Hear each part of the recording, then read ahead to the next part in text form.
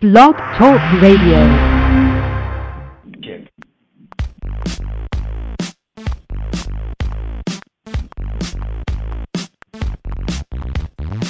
It's the GridironStuds show and the promo that's got the flow. Football knowledge from toe to toe with Amo, Calamino, and the other host you already know. Chad Wilson brings you the show. Dial us up, give us a call. We're waiting here to talk some ball. 347-633-9365 is the number to call. So don't sit around, no time to stall. Giving you football from wall to wall. And now we give you our two hosts, Emil and Chad, with your breakfast toast.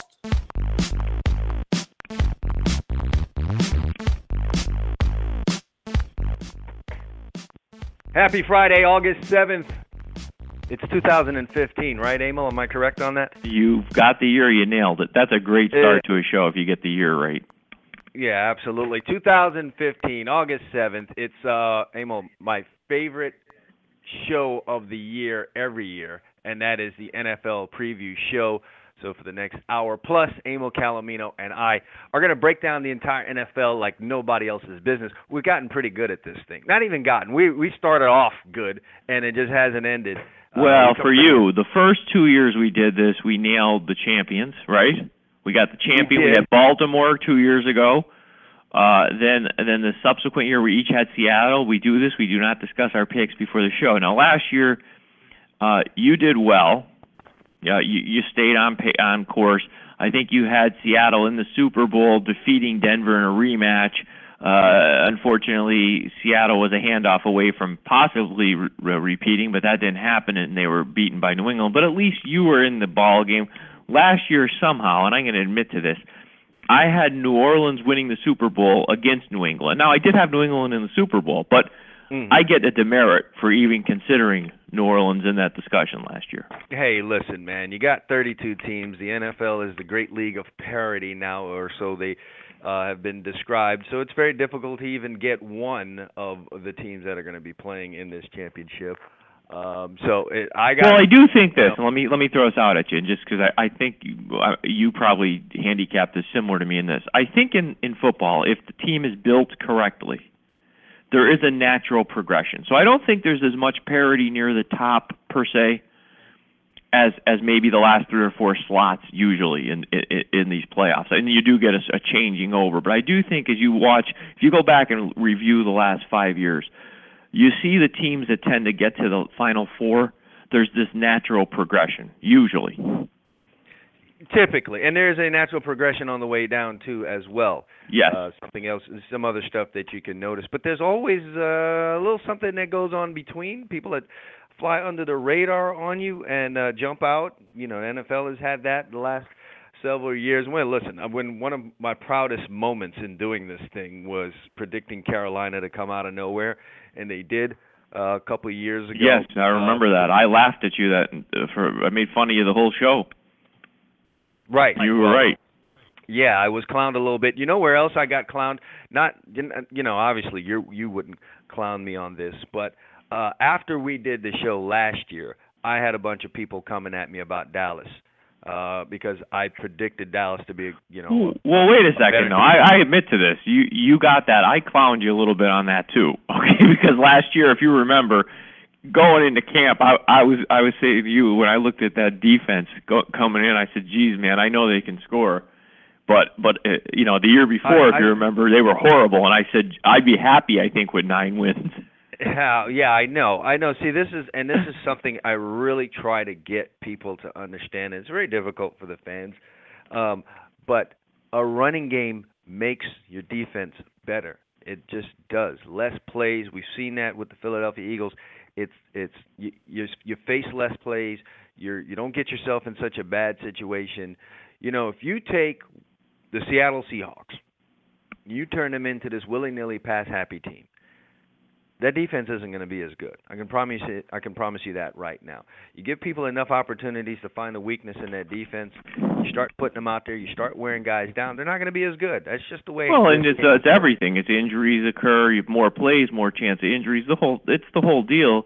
I think in Dallas's case last year, the running game obviously was a key, and to your, kudos to you for seeing that ahead of probably me and a lot of other people. But I also think that last year what it did for them defensively was it gave them confidence. When you have a couple of years like they had in terms of lack of talent and execution, it's like anything else in sports. You start to question yourself, and if you have, especially defense, and maybe I'm wrong, you can tell me, but I think that's one thing. If you have guys out there thinking too much during the play, I mean, you got to think pre-snap, what am I doing, what's my assignment? But if you're thinking too much, you can't execute. It's kind of like Yogi Berra used to say, you can't think and hit at the same time. You know what I mean? True, very true. Listen, Yogi said a lot of crazy stuff that's very quotable. But the truth of the matter is that when you really sat down and think of a lot of the things that he said, very simple things in life, and he's right in that. And you are as well. Listen, you do need to do your pre-snap stuff, but once that ball snapped, you got to be reactive on defense. I mean, you got to, you know what I mean? You can't be sitting there thinking about what I'm supposed to do. It's got to be automatic. And I guess where I was going with that is, while I do want to credit the running game because I'm a big proponent of it, I do think part of what happened in Dallas was they got back to basics. They brought in a guy like Marinelli, a former Marine, a guy who just is, we're going to do some stuff, you're going to beat your guy, you're going to play hard. And if nothing else, while the Cowboys weren't a great defense last year, they were 19th in the league, it was a great improvement because they were 32nd the year before, and they played hard without a ton of talent at certain points during the year. And I think they got away from, that stuff that they were trying to do when Ryan was there with just a lot of scheming and just things that I'm not a big fan of. I'm just like, listen, you got to play football hard. You got to know your assignments. And eventually it does come down to assignments and talent, and you've got to have both. And last year they had the assignments more than the talent, but they did a good job. Yeah, so it's going to be interesting to see what they can do and how they could build on last year coming up this year. And we will talk about what our ideas are on that along with everything else. So basically, here's what we do. We go through each division. We're going to give you first, second, third, fourth in each division. We may or may not mention the record for teams in there.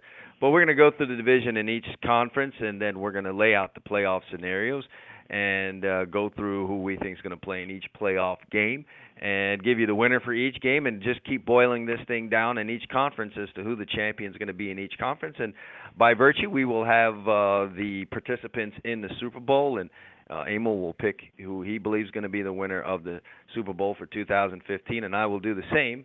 And that's the format here. So let me say this, when I do this, and I don't know how you do it, years ago when I used to try to do this stuff, I'd start looking at every team's schedule. And as I've evolved and matured a little bit, I try to just look at what they have, what they're doing, and get a feel for it. Because here's the problem I have, maybe you don't, but when you start looking at schedules for teams, you could pull a schedule out in July or August and start saying, well, they're going to win this game, they'll win this game. But in the NFL, it's really about how you're playing. Endeavor.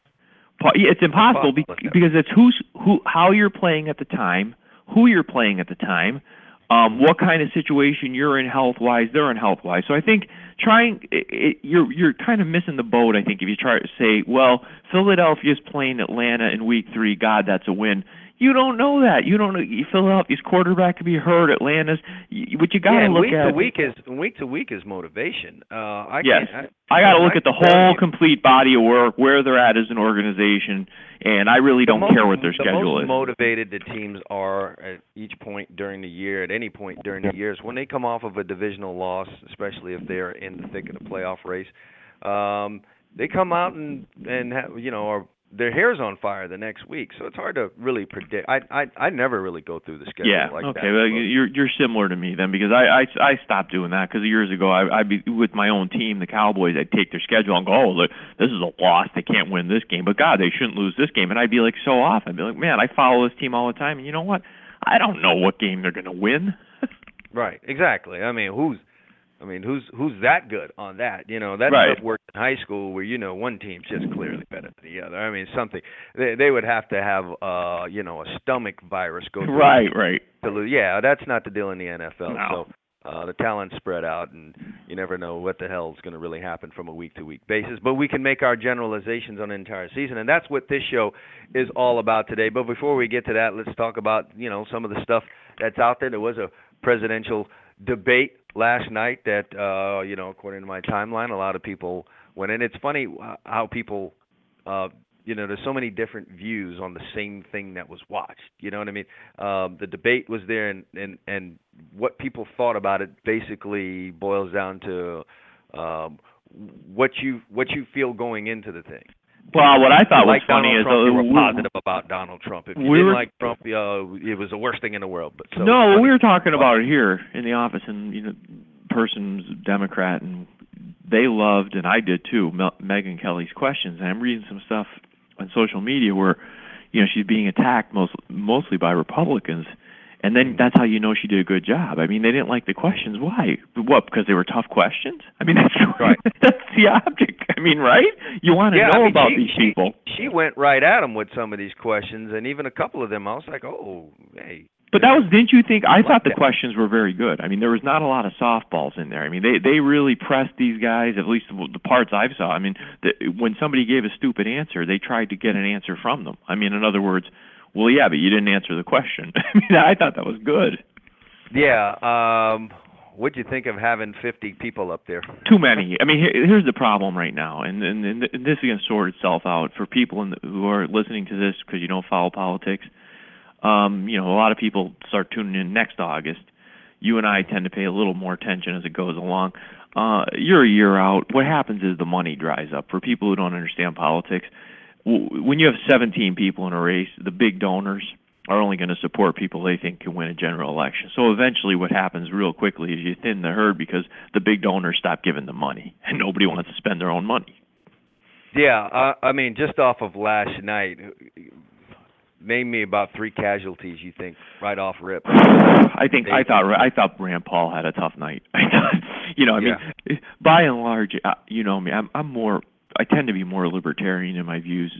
I don't know if it's a great way to govern, but just the way I like to live life is say, you know what, if you're not hurting anybody, you're not breaking any really bad laws, just go do what you're going to do. Leave me alone. But he's really all over the board. I'm not sure what, if he can govern a country. I mean, some of his ideas are like, hey, let's not be involved in anything. That's kind of a libertarian view, which I don't share. Like I said, I have some core principles that are libertarian, but I thought he had a tough night. I thought when he went back at Trump on the one where he said to him something about a single payer, and Trump said, "Did you listen to my response just now?" Basically. Kind of schooled him on that.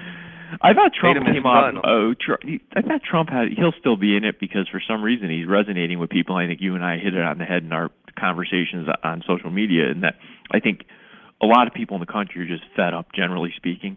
And he comes at it from like, I'm not under anybody's thumb. I'm rich. I don't need anybody's money, so I'm not here to, try to make a career out of this. I don't need And I think that resonates with people. But sometimes I think his the way he comes off in public hurts him in a place like that. Like, look, when he came back at Megyn Kelly and said, "You're not being very nice to me. I've always been nice to you. That can change." I thought that was a little petty, high schoolish. I'm convinced this guy doesn't care about. I don't think he wants to lead this country. I really feel like this is he's getting all the publicity that he needs to get out of this, and that's really what he, at the end of the day, wants out of this entire. Well, I will say this: I'm not a big fan of his as a human being. I don't think he's a great guy, but I will say this: I think he's forced people on both sides of the aisle to take a look at some issues that generally they try to skirt around, and I think his goal is twofold. I mean, I think he probably, like most of us, we love our country. I mean, you can disagree with people, but I think most people love their country. I think he would like to see it, be a leader in the world again. So I think he'd like to bring up some issues, and then again, I think he'd also like to improve his brand. So I agree with you. I don't think he has any intention, as much as he says he does, of actually trying to win. I think he likes to stir the pot, get his name out there, and hopefully get these other people talking about things that he thinks are important. I do. Right. And if he does anything positive, it would be in getting politicians to be a little more honest. Stop trying to be so politically correct, because that's just gotten crazier and crazier each year. It's like we can't even get close to the truth with some of these guys. And I think the part that's resonating is just blunt honesty on things. And if he can encourage the other real politicians, and I've got my fingers up here, real politicians, to kind of start moving back in that direction, I think he's done a good thing, and he can go ahead and bow out of this race at a certain. Let me ask you something. If you got on Alligator Alley down there and you were on the highway, right, and you had to get to a football camp for kids, you were helping kids, and you were driving 85 miles an hour, and a state policeman pulled you over, he'd most likely give you a ticket, right?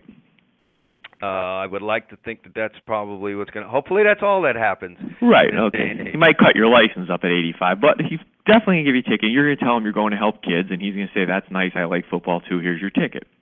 And here's where I'm going with this. Trump has said some stuff, you know, and he says it brashly, intentionally. I mean, let's face it, that gets... But, you know, let's take the illegal immigrant situation in our country.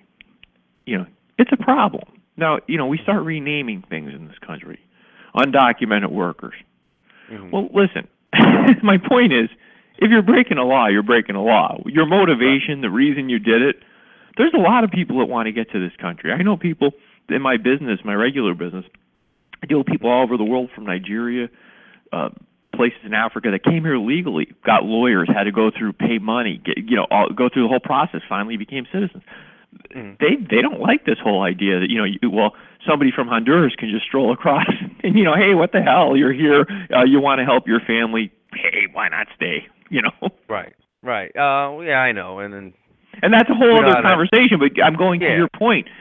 People get mad if you have that discussion. It's like, well, you have to say it politically, in a political correct manner. So, Mr. Calomino, what you're saying is... You said, forget all that. Let me just tell you how this is. Right. Mr. Calomino doesn't like people from Honduras. No, that's not what I'm saying. I don't like people from Sweden that stroll in here illegally either. And it's not that I don't like them. I just want them to come here legally. But I think Trump's, to your point, pushing people out there saying, you know, tell me what you really think. Now, personally, I don't know what you thought about it on the stage. The way I like two guys, the way they carried themselves. I liked Dr. Carson. I'm not even saying he'll win. I'm just saying I like the way he carries himself. And I like the guy from Ohio, Kasich, just because he has a regular guy background. Listen, I've seen the criticisms of Carter, and listen, he probably is someone who, you know, won't get the nomination and couldn't win this thing. It's just... he's not going to appeal to the masses. There's something missing there for the masses. Dr. Carson, you're talking about? Yeah. That's you know, it's just not in this day and age what wins an election. He's very mellow. That's part of his problem. Forget policy. He's not a guy he's a thinker. You can just tell that this is a guy that's a brain surgeon. So right. He processes very analytical. Very analytical, very smart man. Doesn't play well for what we like in today's day and age. Today's day and age, we like in your face sort of. You know what I find funny about elections, and we'll move on from this. Everyone wants the homegrown problems fixed, but when we're picking a person, I think we all try to picture what that person's going to be like in negotiations with foreign dictators and leaders. You know, we want true. Yeah, we want the domestic stuff solved, but if we don't think this person can stand up to, you know, the next, you know, madman, we're not electing that person. And you're right. That's what it's going to come down to. You're right. It's kind of this great irony. The next Arab leader that wants to blow the U.S. off the map, if they don't think he can deal with that, then he's not, you know, going to be the guy. So it's pretty much the way that goes. So that's the end of the Rush Limbaugh show today. Let's head to a break. When we get back, we'll get into what it is we're here for, and that is breaking down the National Football League and going through each division and telling you who's going to win and who's not going to win, and pick our Super Bowl winner. We'll be doing that and more when we get back on the Gridiron Studs show right after this.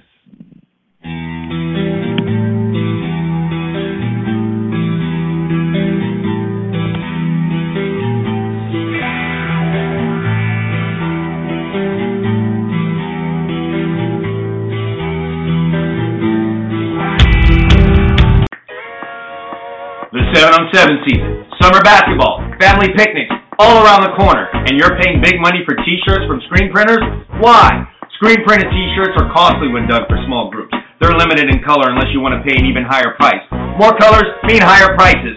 How do we solve this? Do it yourself at home with your inkjet printer and a hand iron. That's right, with heat transfer paper sold at tshirtsupplies.com, you can design your own logos, put any wording you want, printed on your inkjet print paper, and using the proper paper sold by tshirtsupplies.com, you can get this the way that you want it. There's no limit to the amount of color or the design. You can transfer a photograph using this paper. It's great for team sports. It's great for family reunions. It's great for birthday gifts. The t-shirt is part of the American culture, and now you can design your own. Don't worry if you haven't done it before. T-Shirt Supplies has the first-rate customer service. They will help you get the paper you want for your project and steer you in the right direction. Visit them now at tshirtsupplies.com. That's t-shirts, no hyphen, supplies, plural, all one word, .com. Or call them at 1-877-857-2737. That's 1-877-85-PAPER. tshirtsupplies.com. Go there now.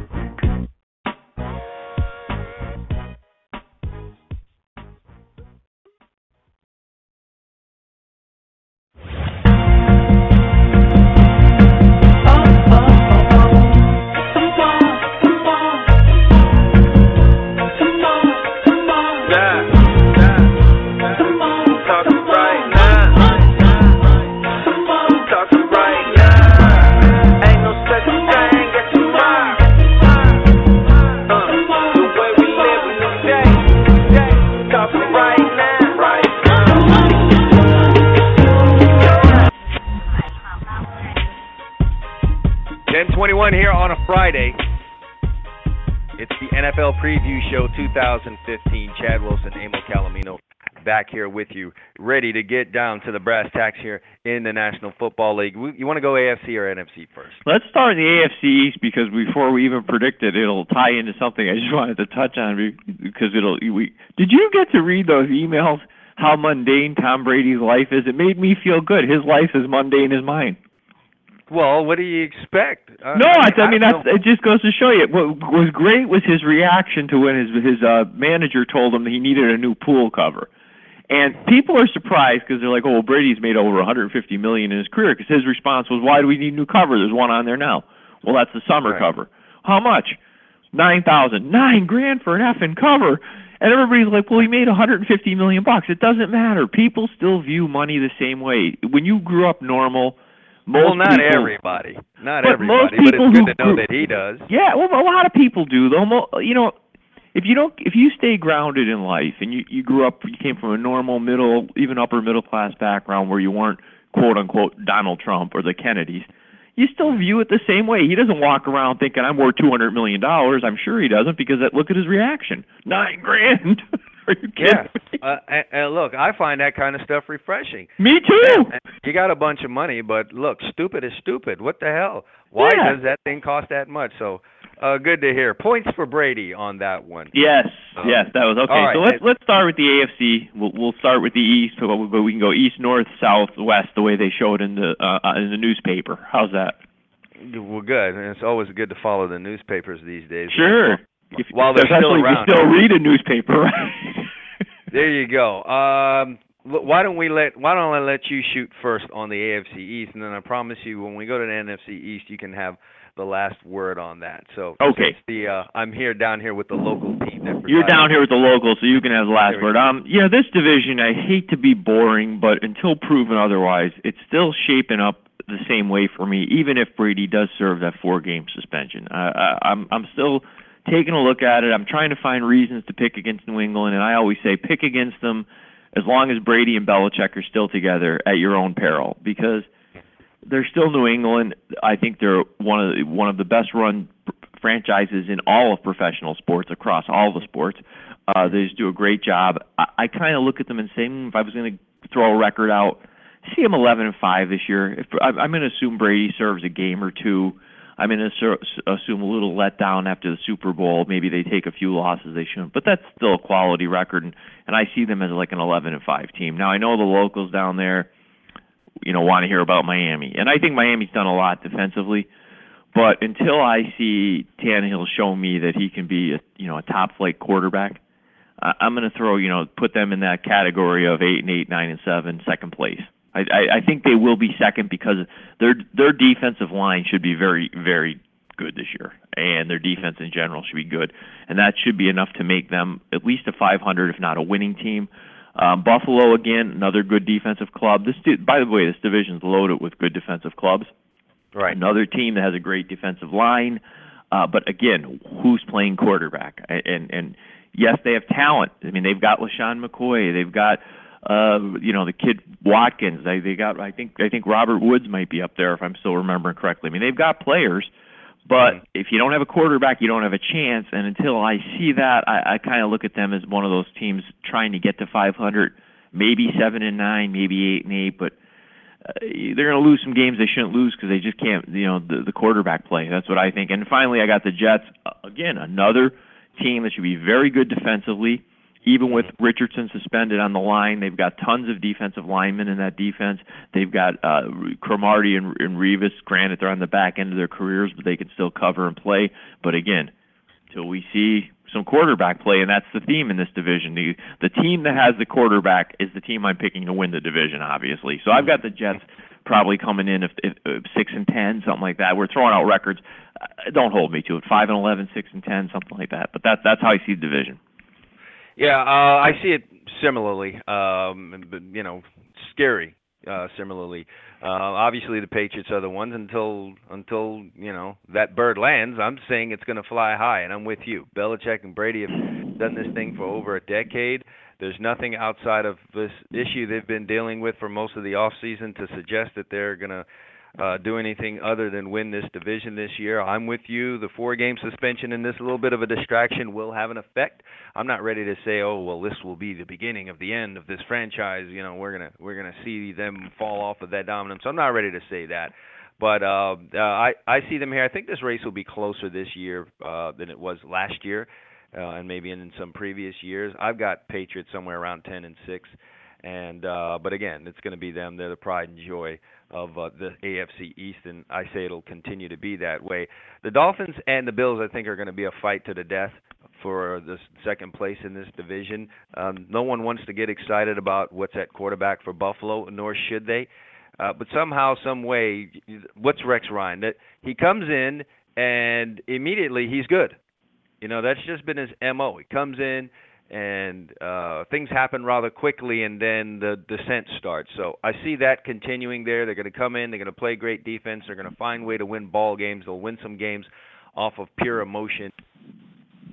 And I think they're a team that's going to be in the thick of it with Miami. So I see perhaps both of them somewhere around 9-7, and their matchups within this division are going to be very, very critical. So I'm going to go ahead and call Miami second, Buffalo third in this, but it wouldn't surprise me to see them both have a similar record, somewhere around 9-7. And then the Jets are a train wreck. They are going to have they're going to play good defense. They have reunited Cromartie and Revis out there on the edges for them.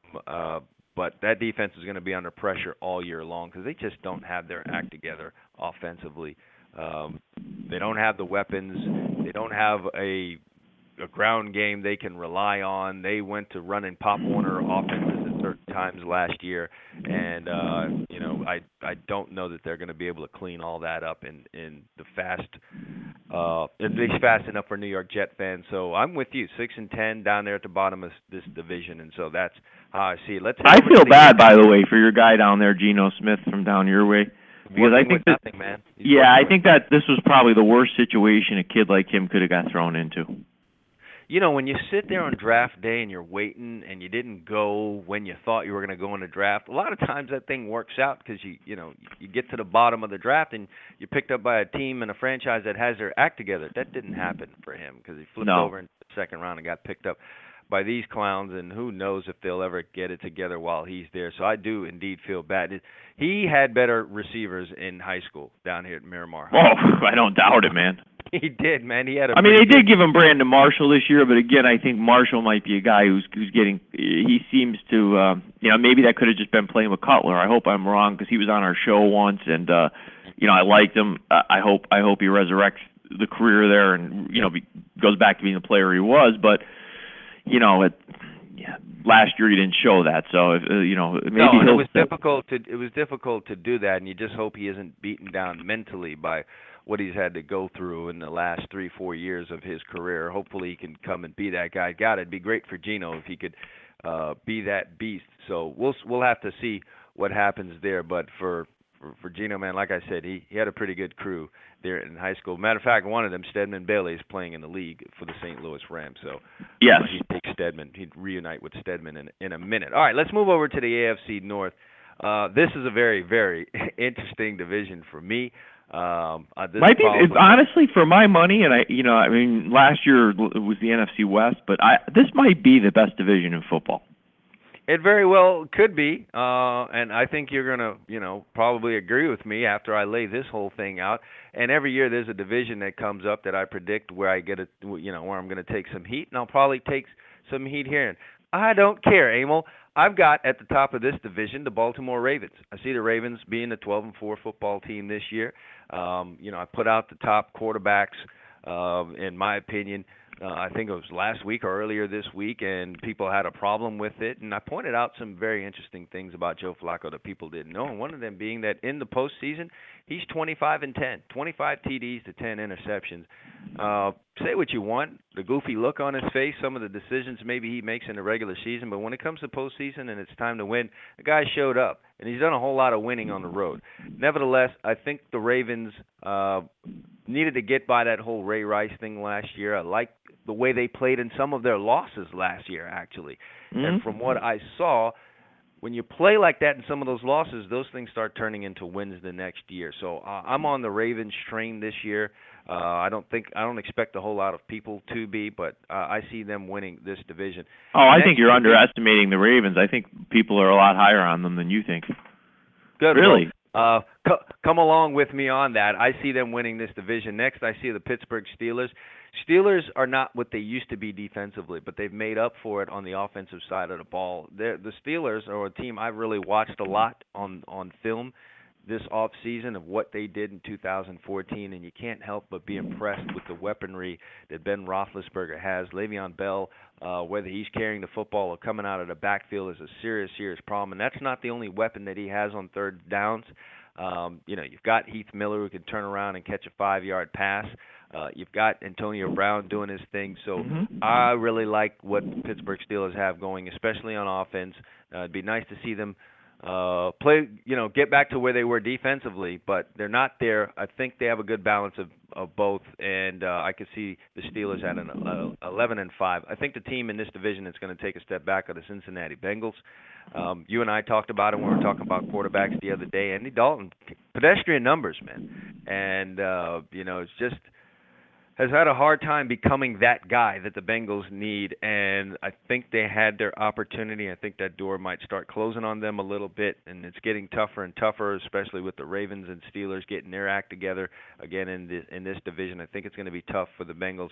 I see them falling back to an 8-8 team this year and probably missing the playoffs. And Cleveland is going to be Cleveland. They've owned the bottom of this division. I don't think they're ready to give it up to anyone. And perhaps they're a little bit more improved this year. So I can see them around the 6-10, but they're still going to be at the bottom of the barrel in this thing. And no one's going to get me to believe that they can sneak up on any of these three teams, the other three teams in this division. So that's how I see it. Baltimore, Pittsburgh, Cincinnati, Cleveland.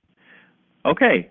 We see it similarly. First of all, before we go any further, just so you know, and not for what it's worth, because I crucify ESPN here, but ESPN had their post-draft power rankings going into the season. Now, this is what they're starting off with week 1.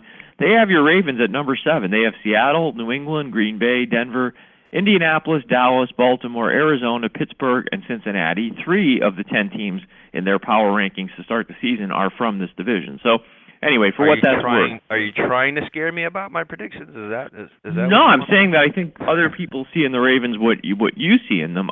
Here's my take on this division. I went back and forth. I think this is very competitive between Pittsburgh and Baltimore. Mm-hmm. My take on the NFL these days are 20 years ago, we would have teams that we would call them complete football teams. They were dominant offensively, defensively. Mm-hmm. Anymore, to be great in this league, I think you need to be great on one side of the ball and good, or even average on specials and defense, but good. Okay. Mm-hmm. Mm-hmm. I think the difference between Baltimore and Pittsburgh, and the reason I'm going to pick Pittsburgh to win the division, is I think there's 3 or 4 what I'll call elite complete offenses in this league. Pittsburgh being one of them, mm-hmm. the Cowboys being another, the Packers being another. Teams that can beat you up and run the ball if they want to. They can throw it. They have elite receivers, elite quarterback. everything. Now you're going to say, why not New England? Because New England can run in spurts, but they do a lot of it. Brady's the man. I mean, these other teams I think are more complete. I like Pittsburgh. I think Pittsburgh has a great offense. I think their defense will be just good enough, middle of the pack, maybe a little better. They injected some youth with the Bud Dupree from Kentucky in the first round. Last year they had the kid from down your way, Shazier, right in the first round. I think that'll give the Steelers just enough defense to sneak by Baltimore, win the division. I'm kind of just flipping them. I see Pittsburgh as more of the 12-4 type team, and Baltimore coming in 11-5. So we kind of see it the same way, just slightly different. I think Cincinnati's going to take a step back. I think they're very strong up front. We've talked about that in other shows, their offensive line. But Andy Dalton just doesn't do it for me. I mean, they've got an elite receiver, they've got an elite offensive line, and yet they have Andy Dalton throwing picks like they're going out of style. And I just think the weight of his poor play is going to help. They're too good at those positions for him to be playing that way. You know what I mean? Yes. Yeah, they just have you're wasting talent right there. Yeah, if you have A.J. Green and you have an offensive line that I think their offensive line is right up there with Dallas as one of the two best in the league. I mean, either way, I like both those lines, and I just think for that kind of talent, they should be a lot more consistent offensively, and I think that weight is going to start to weigh on the defense. I think they'll break down this year, and I see them kind of regressing back to like a 500 level. Just where they're just, too much competition in this division, right? To win it with a guy like Dalton and the way he plays. And then, like you said, Cleveland's Cleveland. Yes, could they be incrementally better? There's another team with a good offensive line. Maybe not as good as the two I mentioned, but it's solid. I mean, they've got a really good line. They should be better than they are, but what don't they have? We talk about it all the time. They don't have a quarterback. You don't have a quarterback, you don't have a chance to win. So I see them being, 6-10, 5-11. All right. Well, so far we're, eye to eye. So, pretty close, yeah. These divisions. So let's slide to the AFC South, where I don't think you and I are going to be on the same page. I'll be damn surprised if we are, but I'll let you have first crack at the AFC South. Well, I mean, here's my take on this division. I wanted to think of a reason to try to pick Houston to win the division because, frankly, I think they have a really good coach down there. Okay, I really like O'Brien. I forget what they were last year. Were they 9-7 or were they 8-8? I don't have the standings in front of me, but I want to say 8-8. Yeah, they were 8-8 with what amounted to a first-year head coach who was playing without much of a quarterback or anything else last year, and that's impressive if you consider for folks who forgot they were 9-7. By the way, they were 9-7 with a plus 65 point differential. Playing with a first-year head coach, not much of a quarterback, coming off, I think, a 1 or 2 win season, 2 wins the year before. Mm-hmm. So I wanted to think of reasons. Here's the difference. I don't know if they've improved enough at quarterback to overtake everyone's popular choice, which is Indianapolis. Now, I'm going to tell you something. I'm not as high in Indianapolis as a lot of people are. I think, your friends from down at the U are on the back end of their careers. They were excellent players, but I'm not sure Andre Johnson is that much of a difference maker right now. I mean, the ball's still going to go to Hilton primarily, and Frank Gore's had a lot of carries in this league and played at a very high level, but he's on the wrong side of 30, and we've talked about what happens to running backs. Besides that, the Colts are not very physical up front, something he's used to in San Francisco, so he's not going to get the type of blocking from his offensive line that he's used to because they're just not very good up front. And Luck throws a lot of picks, but I still think they'll have enough to win this division. But I see them being like a 10-6 team, not the whole 13 and whatever record that everybody's predicting for them winning Super Bowls. I see them 10-6. I see Houston pretty much doing the exact same thing as last year, coming in maybe a game behind again at 9-7. But I think that's going to be a very competitive race, which most people don't expect. And then I have the two teams that I'm not sure why they're in the NFL, Tennessee and Jacksonville. I'll put Tennessee third and say that they figure out a way to win 6 games. And, Jacksonville wins 5, but you could flip those two as far as I'm concerned. I don't know. Right. No one's expecting huge things out of the Jaguars, and, I would have had to have you checked for fever had you thought of anything else. All right, well, this is where we have a parting of the ways. Listen, I like all the things that you said about Houston. I like them more than you do. I think Houston takes over this division this year. I think they jump out and finally snatch it back away from Indianapolis, who has feasted on the sorriness of the other three teams. Houston had fallen back, had run into some hard times. The Jaguars and Tennessee have been absolutely abysmal, and the Colts have absolutely feasted on that. Again, I want to reference back to when I was talking about the quarterback rankings, and one of the reasons why I wasn't ready to put Andrew Luck in that top 5 was because of that reason, that he's piled up a lot of numbers and feasted on, a sorry division.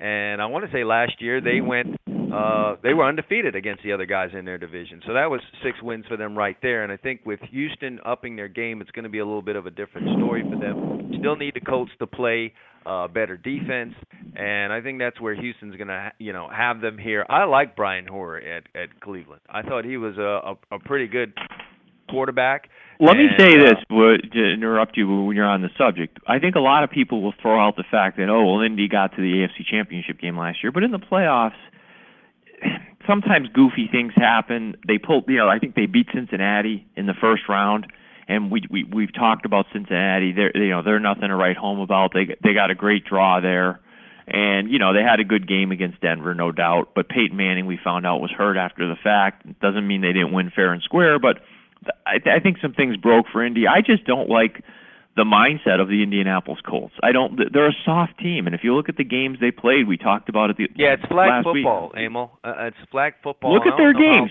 They played New England twice. They lost by 22 and by 38. They got absolutely crushed. Cowboys the Steelers beat them 51-34. Yeah, and you're not. I don't like that for your future. So unless they really, really address that, and in the off season, all the talk was about the guys that you mentioned, Frank Gore and Andre Johnson, guys who are role players now at this point in their career. I don't know that they really addressed the mindset and the physicality on that side of the ball. And I'm telling you that Houston's coming for you. All right. When you talk about a role player, Houston picked up Vince Wilfork. Is he the guy that he was? No, but he's a guy that could fill a need there. And when you put around him J.J. Watt and Brian Cushing and hopefully a healthy and ready to dominate Jadeveon Clowney, you got something on that side of the ball. And I really like what they've been able to put together on the defense. And then, on the offensive side of the ball, like I said, I like Hoyer. Arian Foster's hurt. And listen, they've had to deal with that throughout his entire career there. I think they'll get enough out of that running game.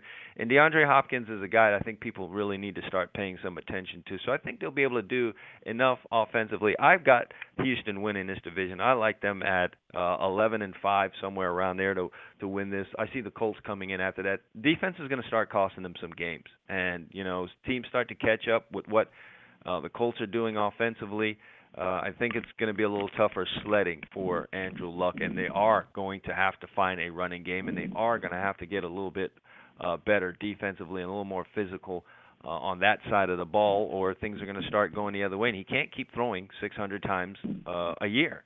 It's just not the winning formula. 606 last year to be exact. And we've talked about this. Over 600 times every year he's been in this league. So that's not. You may disagree with me on this, but I think that the running backs like Adrian Peterson's and Marshawn Lynch's are few and far between.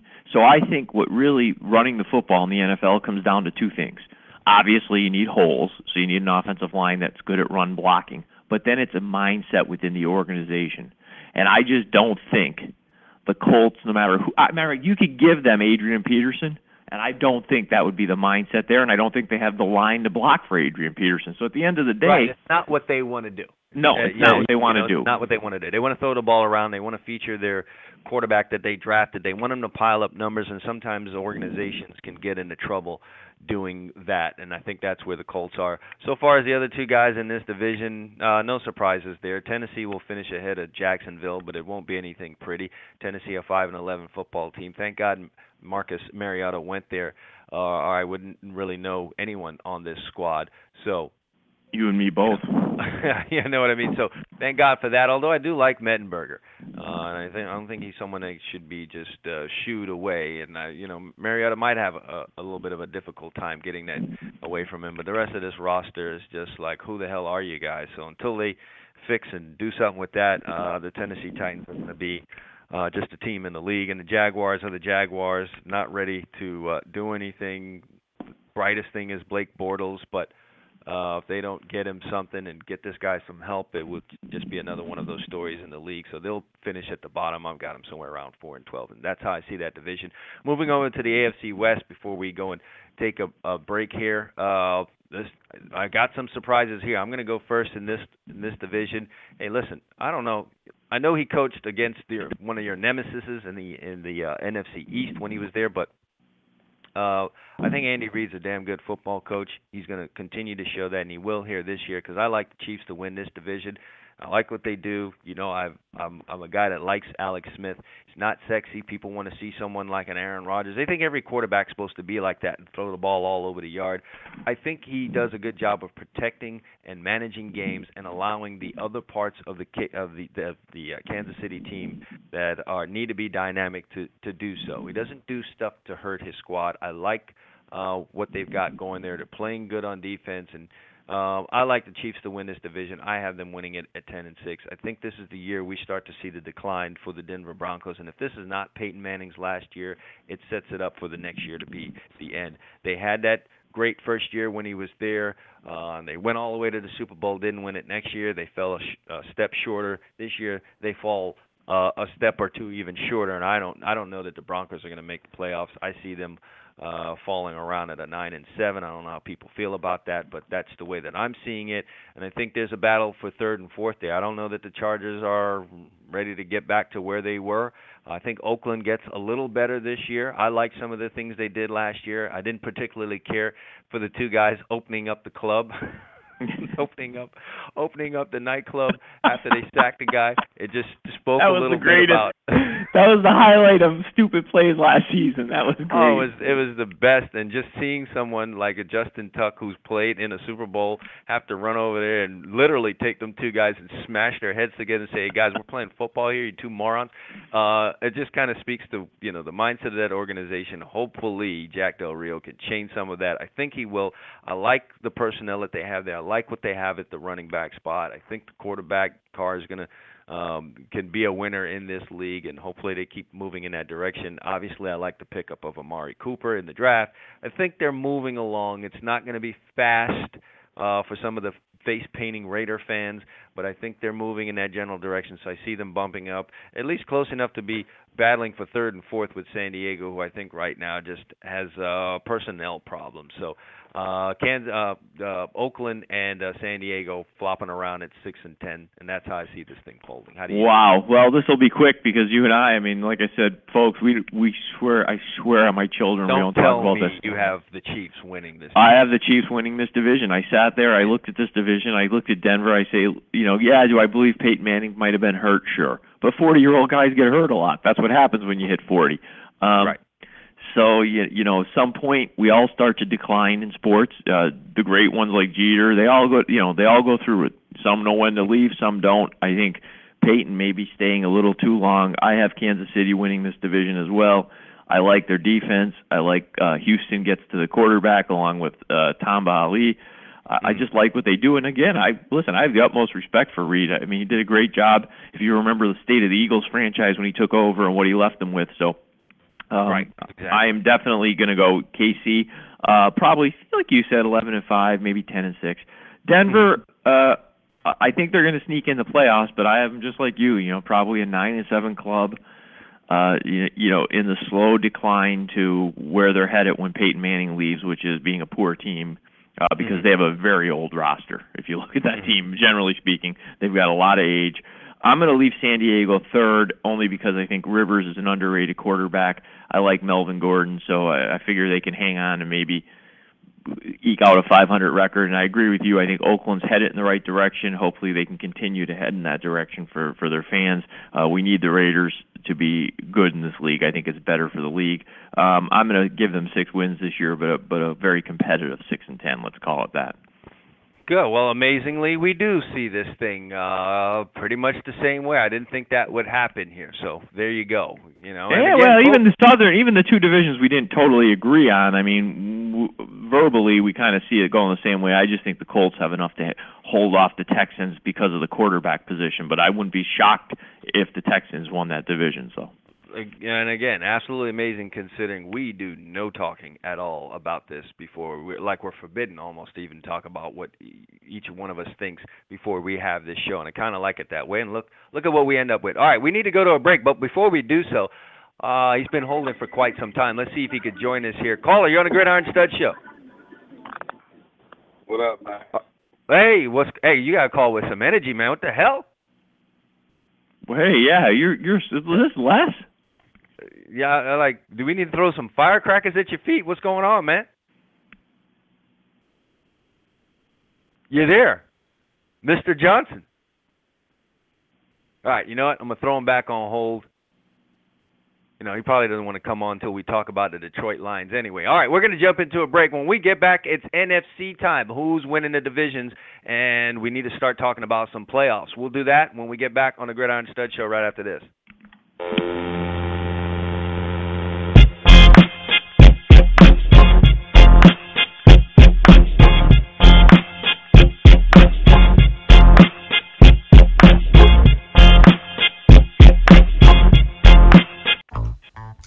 You want the truth? Well, here it is. Speed kills, and in no other sport is that true than in football. Speed gets you to the end zone. Speed gets you to the ball carrier. Speed makes you a winner.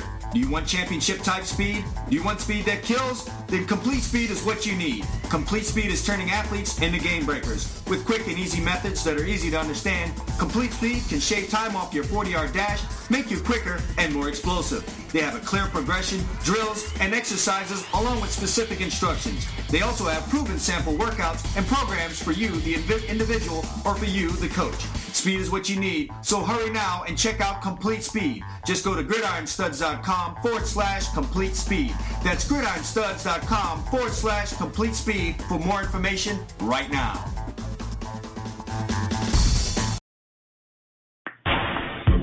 Hey, do you love fantasy sports? Do you love money? Do you love excitement? Well, get ready, because you may have found your heaven. FanDuel has combined all of these great things into one amazing website. Turn your love for sports into money and excitement with 1 week and even 1 day fantasy leagues with a chance for enormous payouts. FanDuel pays out over $10 million in winnings weekly to its members. That's right, $10 million. One member has made over $600,000 playing in their league. Another customer entered a 1 day contest for $25 and get this, cashed out $25,000 that day. FanDuel even offers a 100% money-back guarantee. Sign up now and join a league. If you don't absolutely love it, they'll give you your money back. You can enter leagues for as little as $1. For a limited time, FanDuel is offering a 100% deposit match bonus to Gridiron Stud Show listeners. That's right, they'll match your initial deposit all the way up to $200. What more can you ask for? Just head over to FanDuel.com right now and enter the promo code GridironStuds when you sign up. But you better hurry. The match bonus is going to end soon. Just head over to FanDuel.com and enter the promo code GridironStuds. Do it now!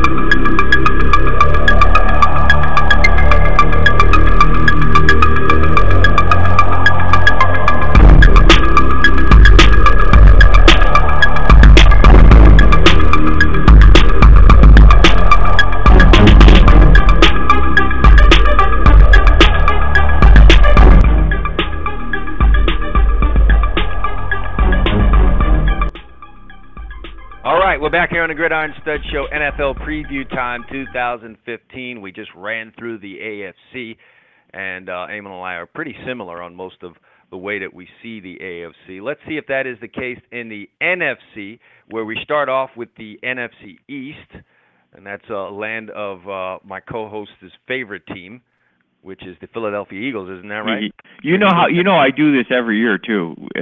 Because Chad's been you're not a fan of an NFL team anymore, but you're a Miami fan because you went there. Usually every year I pick against my teams because I don't want to jinx them. Yeah, well, we'll see how you handle that. Remember that? You always accuse me of that too. You say you're last year when I didn't pick the Cowboys, you accused me of trying not to jinx them. Which, by the way, trying to handicap yourself against your team and all that good stuff. Yes. Go ahead. You know what? Before we jump into that, let's see if we can get my man back here on the line and see if he perhaps downed the 5-hour energy while he was waiting. Les, you there? What's going on, baby? What's happening, man? I didn't. There was someone that called from your number just a minute ago, and when we said hello, it didn't really sound like you. Is this indeed the real Les right now with energy and vigor for life? Les, you're out in Arizona. How are you liking it? Yeah. I love the warm weather, man, and it's a lot of talented kids here. Great atmosphere, so I'm enjoying it. You going to get out to LA next month? You told me you might find me there. I'm going to that USC game. I might do that. I might get a chance to come down there. I've been going down there recently to train Brian Russell's son. Brandon, he's a basketball player, but this is a GridironStuds show, so let's talk about football.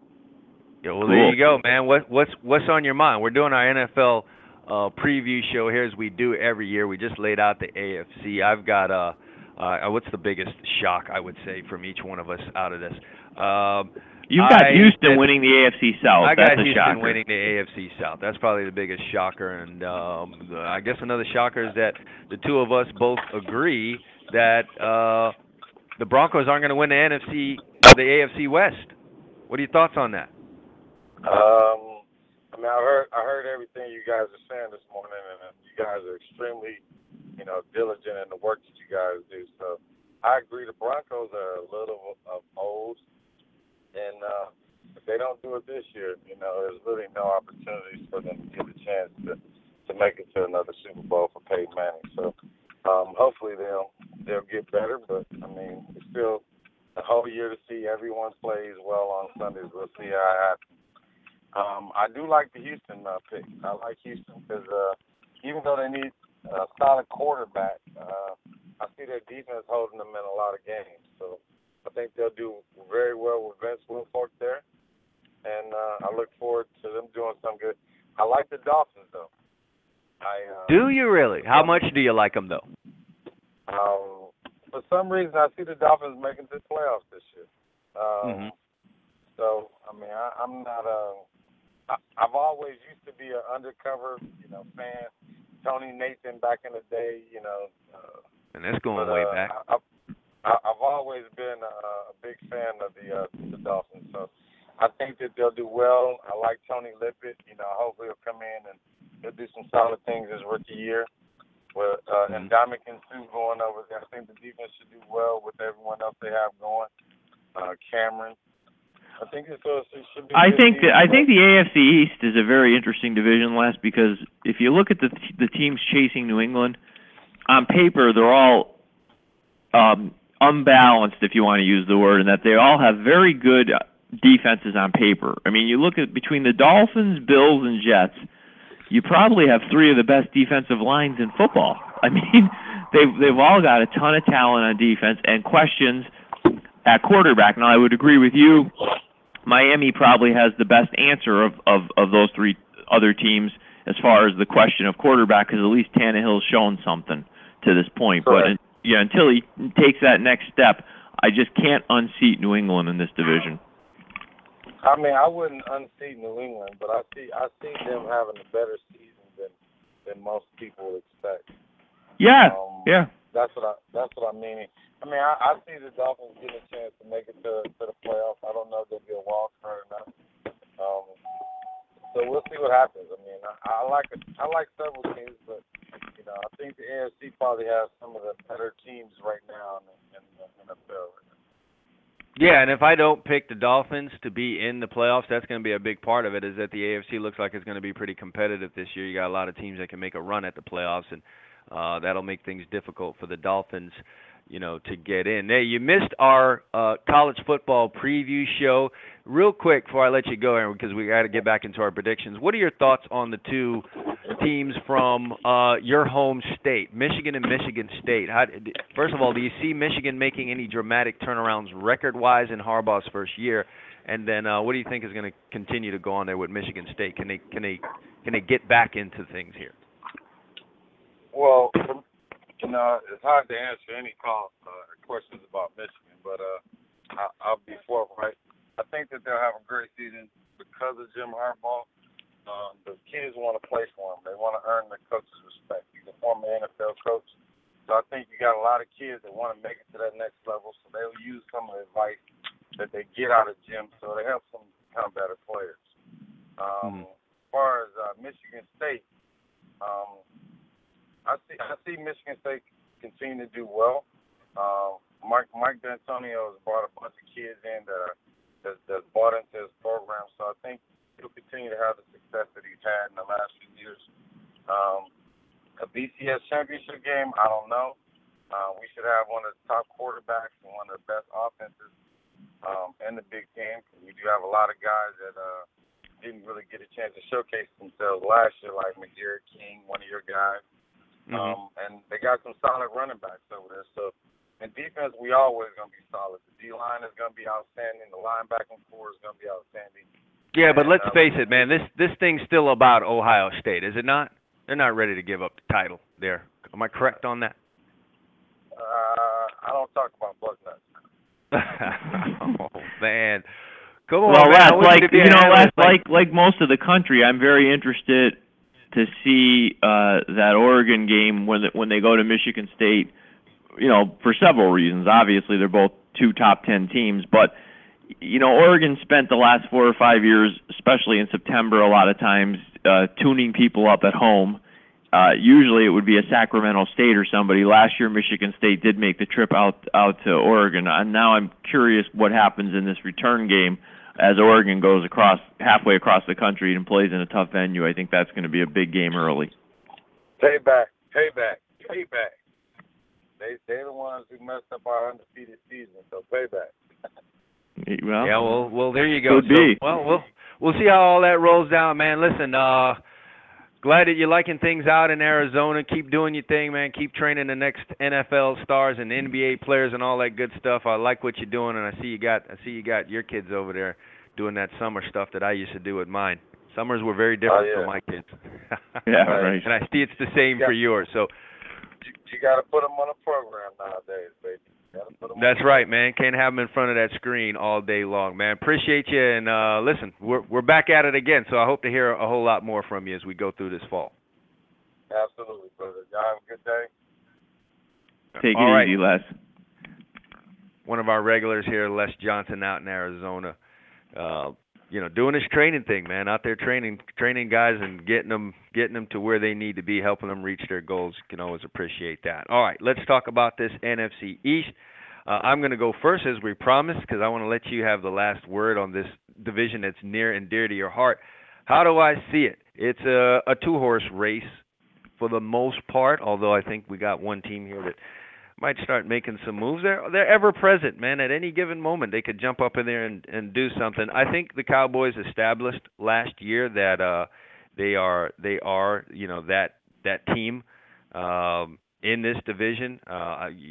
They're built solid in the very important areas that a football team needs to be solid, and that's in the trenches, both offensively on the offensive line and the defensive line. The Cowboys have it. And that's where the games are won and lost. So I like the fact that they're solid there. What are they going to do at the running back spot? Been watching clips of last year, man. Joseph Randle ran up in that thing, I want to say, just as good as DeMarco Murray. So I don't know that there'll be a big drop-off there. They went and got often injured McFadden from Oakland. He's already on the injured list. But I don't want to say you could put anyone back there. But I think with what they have, they can continue going there. If they don't go back to their, we need to throw the ball at stupid times because, DeMarco Murray is gone. If they can keep the formula that they had last year, the Cowboys can and will win this division. And I see them doing so at an 11-5 record.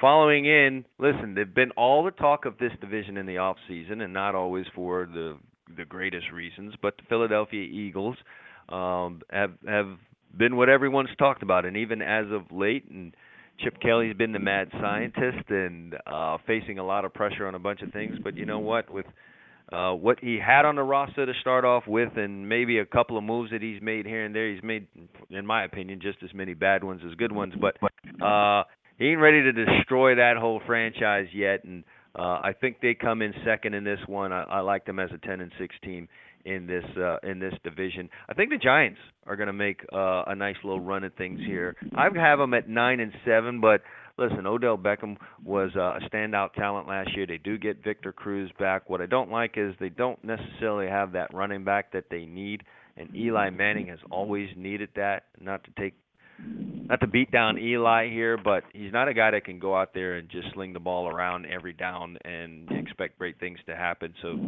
they need something dynamic in the run game. They don't really have it right now, and they've got to. I just don't know that they're going to be good enough defensively. Good defensively, but not good enough defensively to go in here and bang with the two top guys in this division. So I have them running in. And the third man in Washington has been a disaster for quite some time. I don't see any reason for that to change, and I'm not sure what they want to do at the quarterback position. And that's just the beginning for this franchise. So I don't want to talk too long about the Redskins because you shouldn't. I got them at 4-12 and owning the bottom of this division where they have, where they've continued to do that for much of the last, half to 8 years, half a decade to 8 years. Yeah, they had that first year they made the playoffs when RG3 got in the league, but basically everything around that's been a disaster. It's been like one year. They feel comfortable down there. Then I don't see them breaking out of their comfort zone. So how do you see the East? Well, I tried to look for reasons to pick against my team here because what I want to do is I hate jinxing them. I'm one of those people that when I watch, I'm like Robert De Niro in Silver Linings Playbook, okay? You know, I'm sitting there, don't move, the cat's sitting in a certain spot and we're playing well, okay? So, right.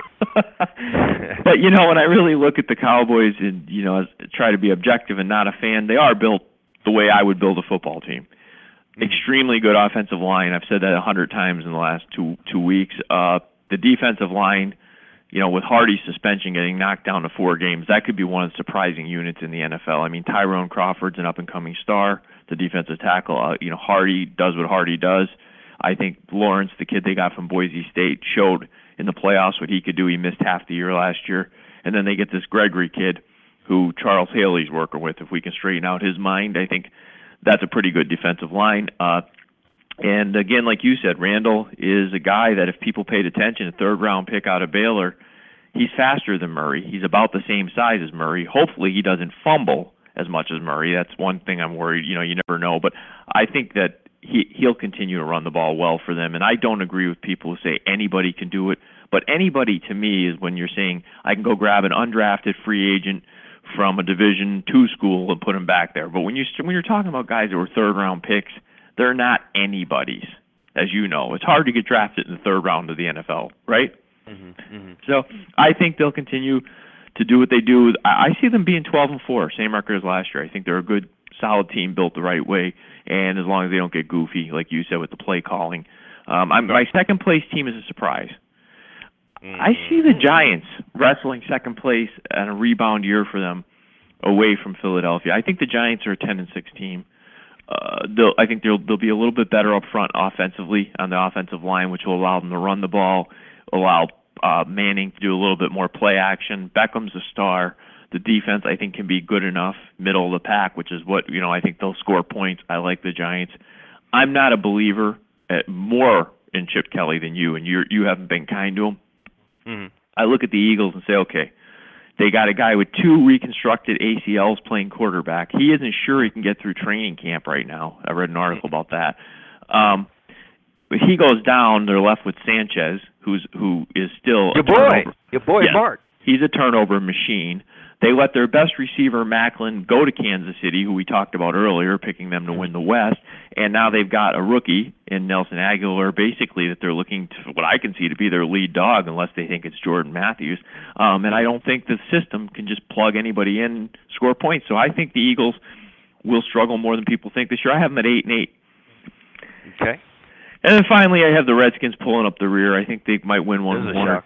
Yeah, one more game than what you have. Maybe they win 5. I think their defense will be a little bit better. They've got some talent on the defensive side of the ball, but again, without the questions being answered at quarterback and some of the other positions, on the offensive side of the ball, I just don't see them making a big jump here.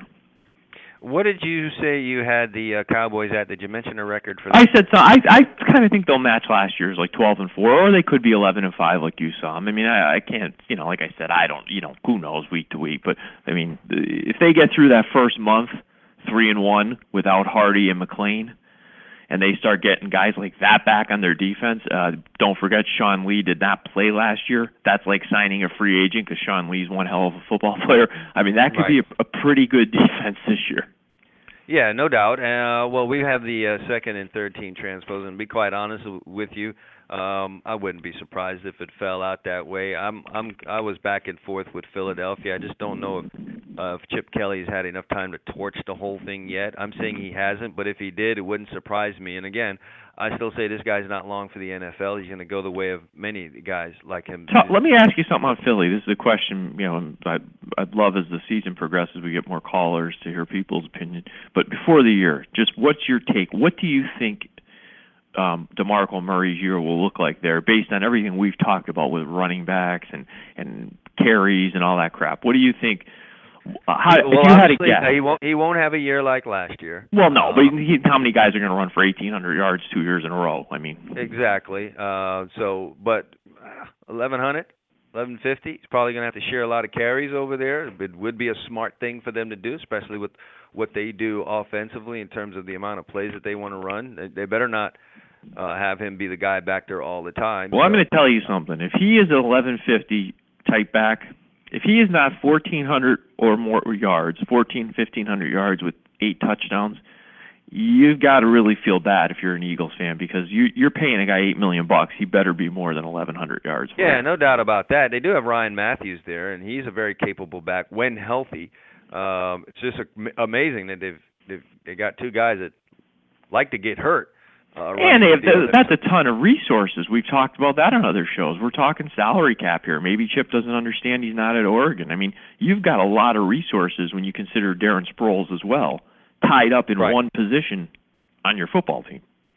Very true. Very true, which is why I say I wouldn't be at all surprised if things fell out that way for Philadelphia. But I'm just saying we're probably a year premature on that one. We'll see. We'll see how that whole thing unfolds. Let's slide over now to the northern side of the NFC. The North Division, as Chris Berman likes to call them. Yeah. The North. Yeah. How do you? I'm gonna let you go first there, and I'll follow you. Well, I'm gonna just give you a little tease because we didn't get to the playoffs yet. I think this is the battle for the number one seed between I have the Cowboys at 12-4, and I have the Packers right there at the same record, 12-4. To me, Green Bay is another complete football team. They're good enough on defense. They might even be better than good enough if they improve a little bit over last year with just some guys stepping up this year schematically, just assignments, because I think they had some breakdowns defensively that they can correct, and offensively they can run the ball with Eddie Lacy. Aaron Rodgers does what Aaron Rodgers does. They got Jordy Nelson. They got Randall Cobb. This is a really solid football team. I have them at 12-4, and basically running away with this division, frankly. Surprise for second place. I think a team that I have them just on the outskirts of the playoffs is the Minnesota Vikings. I think the Minnesota Vikings step up here. I like the fact that I think Peterson will be motivated. They changed his contract around for him. They kind of made him feel loved again. He sat out a year. He's a beast. I think he'll continue to be a beast. They have a very good run-blocking offensive line, and I actually love Teddy Bridgewater. I think he's one of the more underrated kids in last year's rookie class of quarterbacks. I think they just miss out on the playoffs. I have them like a 9-7 type football team, just hovering around the perimeter this year of the playoffs, but definitely headed in the right direction. A team that, Les, I'm sorry, I think this is a team that takes a step back, and that's the Detroit Lions. Megatron's getting a little older. I mean, he's still a very good receiver, but more susceptible to injury. Long, thick body, pulls muscles. Things happen when you hit 30. And I think Stafford's never really shown me that he's a top tier quarterback. He's got the tools, but he makes a lot of dumb decisions. And then you remove Sue and Nick Fairley on that defense, and I think what was the heart of that team last year was their run defense, and I think that kind of has to suffer when you take away that much talent in one off season. So I have them regressing back into the 8-8 type category. And as long as Jay Cutler continues to be the quarterback of Chicago Bears, I think they'll continue to be near the bottom of this division. And I've got them in that 6-10 type of team. All right. Well, I don't know how much we can argue with that. I don't necessarily see things exactly that way. You're a little higher on the Packers than I am. That's going to probably shock some people because I had Aaron Rodgers as my number one quarterback in the NFL. They were a 12-4 football team last year, as everyone knows. And man, how close were they to being the team in the Super Bowl last year? Well, but here's ironically, you bring that up. How close? Here's how close the NFL can be sometimes. Mm-hmm. They were that close to not even getting to the NFC Championship game, as we talk about the Des Bryant catch. I mean, if he catches that ball, which you and I thought it was a catch, granted, they still could have scored and won the game at the end, but they would have been behind with 2 or 3 minutes left, so they might not have even got there. Then they were within some dumb plays of going to the Super Bowl. I mean, the one of the worst collapses I've seen in quite a while from a team that basically dominated 3/4 of a game. Mm-hmm. And then you get to the Super Bowl, and the Seattle Seahawks, as we keep laughing about, were a handoff from winning it. It's just weird how close this league is. Yeah, no, there's no doubt about that. And so I don't know. I don't know what kind of effect that's going to have on this football team to kind of climb a mountain like that, be that close, and then have it ripped away from you. I still have a couple of question marks for them on the defensive side of the football. There's just some things there that I'm a little uneasy about. So I've got them winning the division, but I have them at 10-6, not 12-4. So not as great a season for them, at least in the regular season, as last year. But right now they're the class of this division, so no reason for me to take them out of that top spot. Amazingly, I'm with you on the Minnesota Vikings. I liked what Teddy Bridgewater did for them. I liked some of the things they were able to do, and it might have ended up being a good thing for Bridgewater that he didn't have Peterson in that first year. Go learn the ropes, battle it out, and then now you get this gift. It's a return of, one of, if not the best backs in the NFL, joining you now in your second year when you're a little bit more comfortable. So I like them to take a nice step forward here and see them sliding into the second slot here in this NFC North division. I have them, too, as an 8-8 football team. I'm not ready to crush the Chicago Bears quite like that. I think the Bears and the Lions are going to battle it out for that third and fourth spot in this division. I was a really big buyer of the Detroit Lions a couple of years ago, as you may remember. But I just right now, I'm with you. They lost some things they didn't need to lose there. They like to throw the ball all around the yard with Matthew Stafford. That produced a lot of turnovers and a lot of exciting plays. But I think they had a little opportunity there, a little window open, and they failed to bust through that thing. So I think they're going to start rolling this thing back in the other direction, and they're going to need to fix that in this next off season. But for right now, I have them as a 7-9 team, and then Chicago Bears could be a 7-9 team. It's going to be interesting to see what Jay Cutler is like without Brandon Marshall there, because one of the headlines today is that Brandon Marshall said that he was the only guy in the Chicago Bears organization that held Jay Cutler accountable. So with Jay really, really on the loose, and I'm a Jay Cutler fan for the wrong reason. Let me see, when Jay has absolutely no restrictions this year, just what in the hell is he going to do? Jay is the Donald Trump of the NFL. He just doesn't care. Hey, man, Jay's going Jay. Yeah, he doesn't care. The way that it's going to be. Yeah. I have them at 7-9, like the Lions, or they could possibly be 6-10. So, let's call the Bears the bottom of this division, and that's how that thing rolls out there. We're going to move on to the NFC South. This is as mediocre a division as it goes. How do you? Who's up first on? I think you are. You're up first on this. It doesn't matter. I'll go first. This is just a tough division to call. And here's what I think. The Falcons really fell off last year. I think they get their mojo back a little bit. Ryan, seems to have some of the tools and leadership skills to be a good quarterback. Hasn't quite shown it yet, but he's got a lot of talent on the outside there with Julio Jones and, some of the targets. I think a few breaks. They lost some games, if you remember their season last year, just games where they gave them away in the fourth quarter. The game in London sticks out in my mind. I remember watching a little bit of that with the Lions, gave a game away against the Browns. I mean, just horrendous clock management. I think they fixed that. They somehow scraped together 9 wins and win this division, and like a 9-7 club. I don't see Carolina making a real marked improvement. I mean, they continue to neglect their offensive line and make Cam Newton run for his life. And I know the guy's whatever he is. Yeah, he's 6'5", 250, and he's always hurt. That should tell you your quarterback's taking too many hits. Apparently that didn't register with them because they took a lot of defense early in the draft. From what I remember, they neglect the offensive line. I think that comes back to bite them. They're probably right where they were last year, another 8-8 type season. This is going to surprise some people, maybe, if they care to listen this long. I'm putting Tampa third in this division, and when you said mediocre, you hit the nail on the head because I think these teams are bunched together.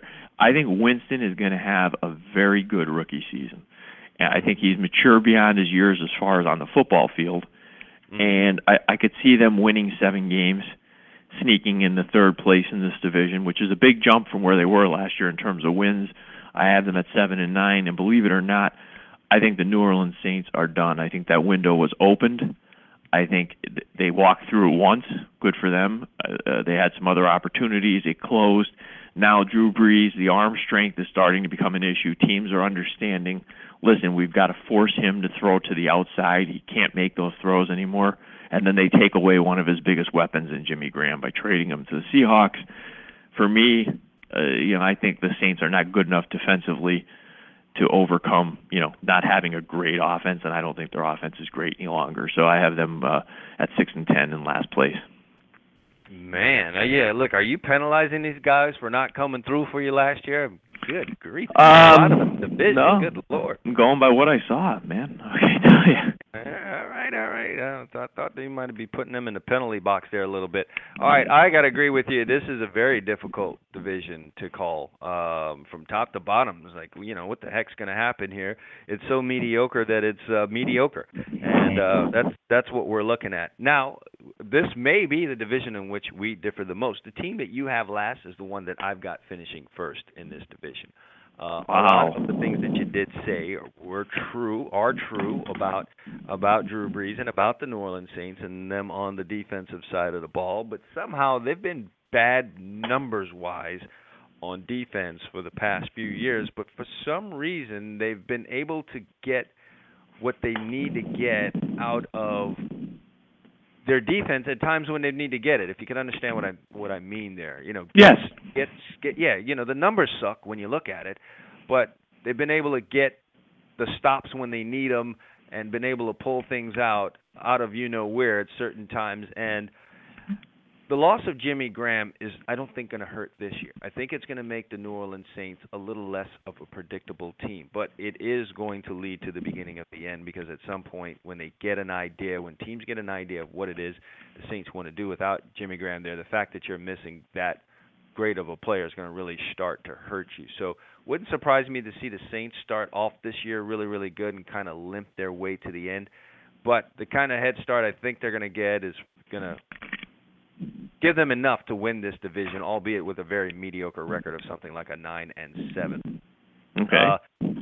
I see your shocker in Tampa Bay, and I'm going to raise you one. I like the Bucs second in this division. Am I nuts? I just might be, but I see them coming in second in this very mediocre division. And listen, man, there's something about Jameis. Okay, some people hate him, some people love him. But you can't deny that when he gets on the field, people want to play for him, and they rise their game to another level, and I see that happening here for him. Yes, will he make rookie mistakes? He will make the mistakes that you see a lot of rookies make. But he's going to do a lot of great things out there in this field. He's going to get those Bucs believing, and I think it's going to be listen, I'm calling it now. He's going to be an NFL Rookie of the Year. There you go. You heard it. August 7th, Rookie of the Year. Yeah, Rookie of the Year for Jameis Winston. And listen, you got to give someone a prize if you can get the Bucs to the 8-8 record that I'm calling for with them and a second place, finish in this division. So there you go. There's my bold prediction for this division. There you go. Okay. Then, Carolina and Atlanta. I'm not a buyer of Atlanta, man. You want to talk about a team that had a window open and closed on them? That's these Atlanta Falcons. Remember what Matt Ryan did early on in the first couple of years of his career? It was all that. They were rising. This was going to happen for them, and then they just had that one playoff game where it seemed like everything just fell apart right there for them, and I think that's where they are right now. I see them as a 7-9 football team. They can get third in this division. In Carolina, I'm with you, man. Get some help. Get something up front. You let Steve Smith go too. And I don't know that you really replaced him with the kind of guy that you need there. Yes, Kelvin Benjamin is a dynamic player, so you have that. But you need a guy that can complement him, and I don't know that they really have that. And, no, there seems to be this overarching philosophy out of the Carolina camp, like, hey, Cam's big and he's fast and he can run, so we don't need to block for him. Yeah, it's crazy. You're talking about your other wide receiver being Jericho Cotchery, really? I don't know. We'll see what Funchess, the kid from Michigan, can do. Not really a polished receiver per se, so they'll need some time to do there. But you don't have personnel on defense. Jonathan Stewart is a good running back, not a great one. And you don't have to necessarily have a great running back, but if you're not going to have a top-flight receiving core, well, yeah, damn. Give them. Okay, here's a trick question for you. What's the worst division of football, the AFC South or the NFC South? Because damn, it's close. The AFC South or the NFC South? I'm gonna call this division probably the worst. I would agree with you because I think I've got Tampa Bay second, for crying out loud. Yeah, I would agree with you. I think with Indianapolis and Houston, you have enough decent play there in the other division to offset the Tennessee and Jacksonville. In this division, I just think you have a whole bunch of nothing. I mean, you got a winner that in this division that could, win this division at 8-8 this year. So I'm going to call it that, and I'm going to call the Falcons last in this one. All right. Well, what do you mean could win it? Last year, Carolina did win it at 8-8, so that tells you everything. Did. So by virtue, you've got to call that the worst. Okay, let's hurry up into the NFC West because we got to lay off these playoffs and shape all this thing. Okay, let's NFC West. I'm going to shock you. I'm ready to be shocked. This is the year. We didn't get to talk about it in the opening. I think the slow descent of the Seahawks has begun. They're fighting about money.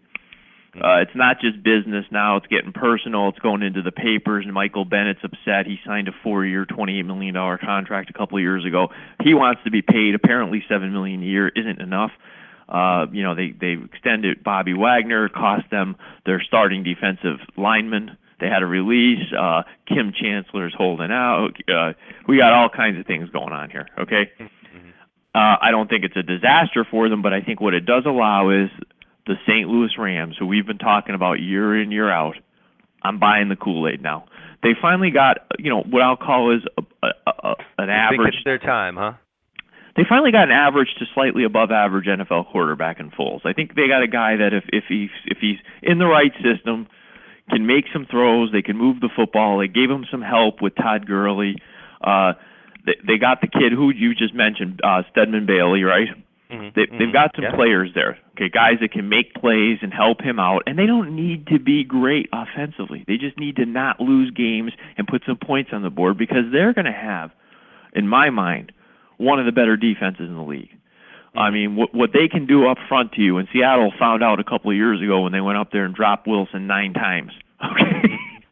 Yeah, they've been tough. They've been tough on the Seahawks, no doubt about that. Yes. They have the secret formula. They know how to play the team they're chasing. I think they've got enough this year to actually do it with some playmakers, a quarterback, and I've got them winning this division in basically a tiebreaker. I'm going to call it, okay, because I have the Rams winning over Seattle, both of them finishing 10-6, but I'm going to give Seattle the Rams the tiebreak and pick the Seahawks second here. Okay. Okay. For the reasons I highlighted, I just think as much as I like Russell Wilson, I don't think there's a ton of offensive talent there, even though they brought in Jimmy Graham. Their offensive line scares me. It's very leaky, forces him to leave that pocket quite a bit.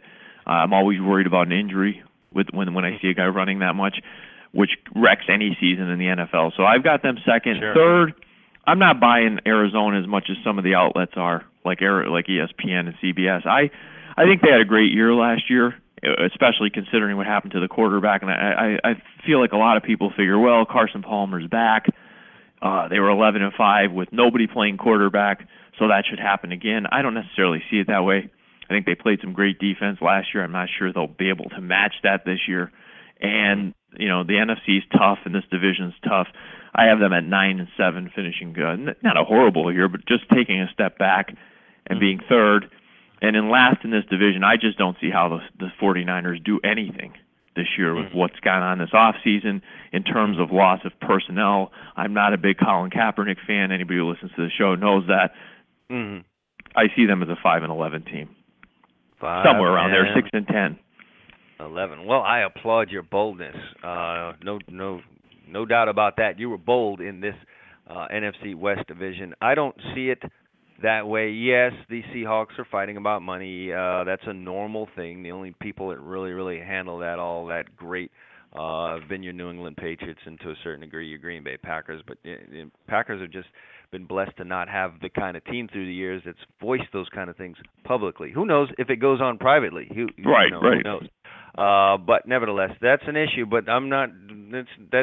It's not enough going on there for things to burn down. So I still like Seattle as the alpha dog in this division. They still go out and do the two things that you have to do in this league if you're gonna be that team, and that is they can run the football whenever they want, and they can, damn it, man, they could play defense, and none of that has changed for this team as far as I know. And until I see that happening, I'm not ready to call them out of that top spot in this division. They've got a solid decision maker and a good quarterback in Russell Wilson. They can run the football, as I said. They're going to play defense, and you know what? If they can get someone to emerge, they don't need a lights-out wide receiving core, because you know what happens when you get a lights-out receiving core? All them guys want the ball, and then now you've lost your identity, and then you do something crazy like throw a pass down at the goal line at the end of the Super Bowl. Right. Feed one of those guys. So they know what they are, and they're going to stick to that. And I like the Seahawks to continue to be the top team in this division. I have them at 11-5. Listen, I've been a big time St. Louis Rams supporter. As you may know from previous years, I've kept saying they're a year away. They're right there. I love what they're doing on defense, and all I got to do is get right at the quarterback position. And well, they're not addressing that. I'm not buying Nick Foles. Okay, I'm just not. I'm not buying it. I think he's going to be pretty much what they've had there at that position over the last few years. Just a mediocre guy that can't really go out and win a game for them when they really need it. When the defense is playing their ass off and the game is close at the end, they need someone that can go out and win it. And I don't think Foles is that guy. And another thing with the St. Louis Rams that bugs the hell out of me is their inconsistency. Last year they had one hell of a 4-game stretch where they beat the Denver Broncos.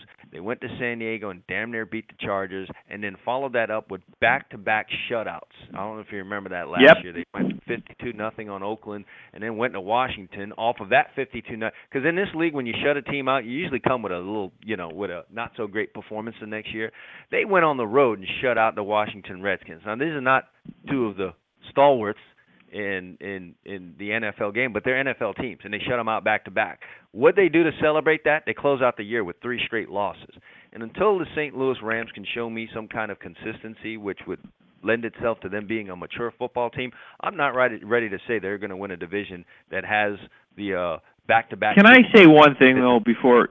I'm not trying to suggest that Nick Foles is a Pro Bowl player, but here's what I'm saying. Last year, for the St. Louis Rams, Austin Davis threw 284 passes, and Sean Hill threw 229 passes. Trust me, Foles is a step up from that. Yeah, man, I don't know.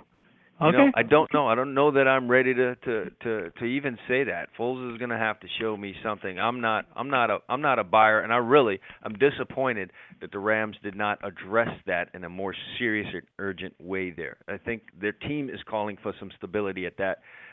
Just looking at how that year finished, just what I talked about there, what they did from Denver to Washington, and then how they finished, would suggest to me that they need some kind of stability at the quarterback spot. And I don't know that Foles is that guy. That's at least the way that I'm. So who do you got second then? I have them third. Second's going to be Arizona for me. Things cannot be as bad at that quarterback position as they were a year ago. Let me make the prediction that Carson Palmer plays all the games this year, and if he does, it's got to account for something. It's going to make them a better team this year.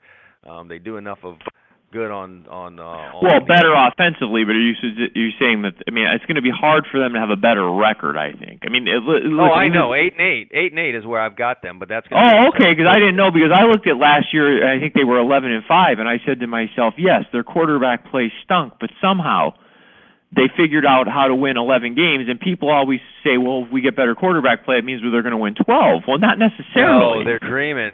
No, you know what I mean? The odd thing here is they're going to get better quarterback play this year and have a worse record. Right. they had some things break their way, but I've got them second with that 8-8. It's kind of going to be a runaway for Seattle because San Francisco is going to be out of their face. I have St. Louis at 7-9, which hurts me to say that because again, there's just something missing there for St. Louis outside of that quarterback. They need some consistency. Maybe they show it this year and it sets them up for next year, but I keep saying that maybe next year, but I'm just going to say it again. And then finally, the San Francisco 49ers are a train wreck.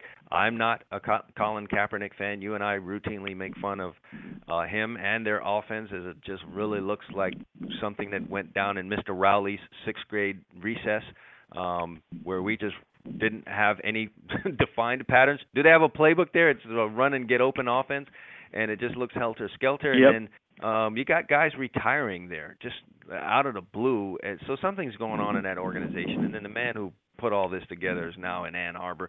So the 49ers are going to make a really, really hard fall, the hardest fall of anyone, I think, in all of the NFL this year. So they're there at the bottom. We're going to take a quick break, my friend. When we get back, we're going to zip through the whole playoffs, and Emil's going to tell you who's going to play in the Super Bowl this year, and I will as well, and we'll both give you our winner. We're going to do that when we get back on the Gridiron Stud Show right after this.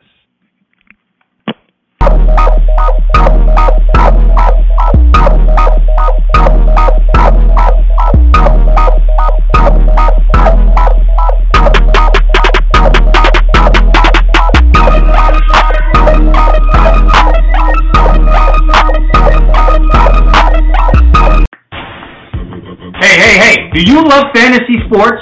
Do you love money? Do you love excitement? Well, get ready, because you may have found your heaven. FanDuel has combined all of these great things into one amazing website.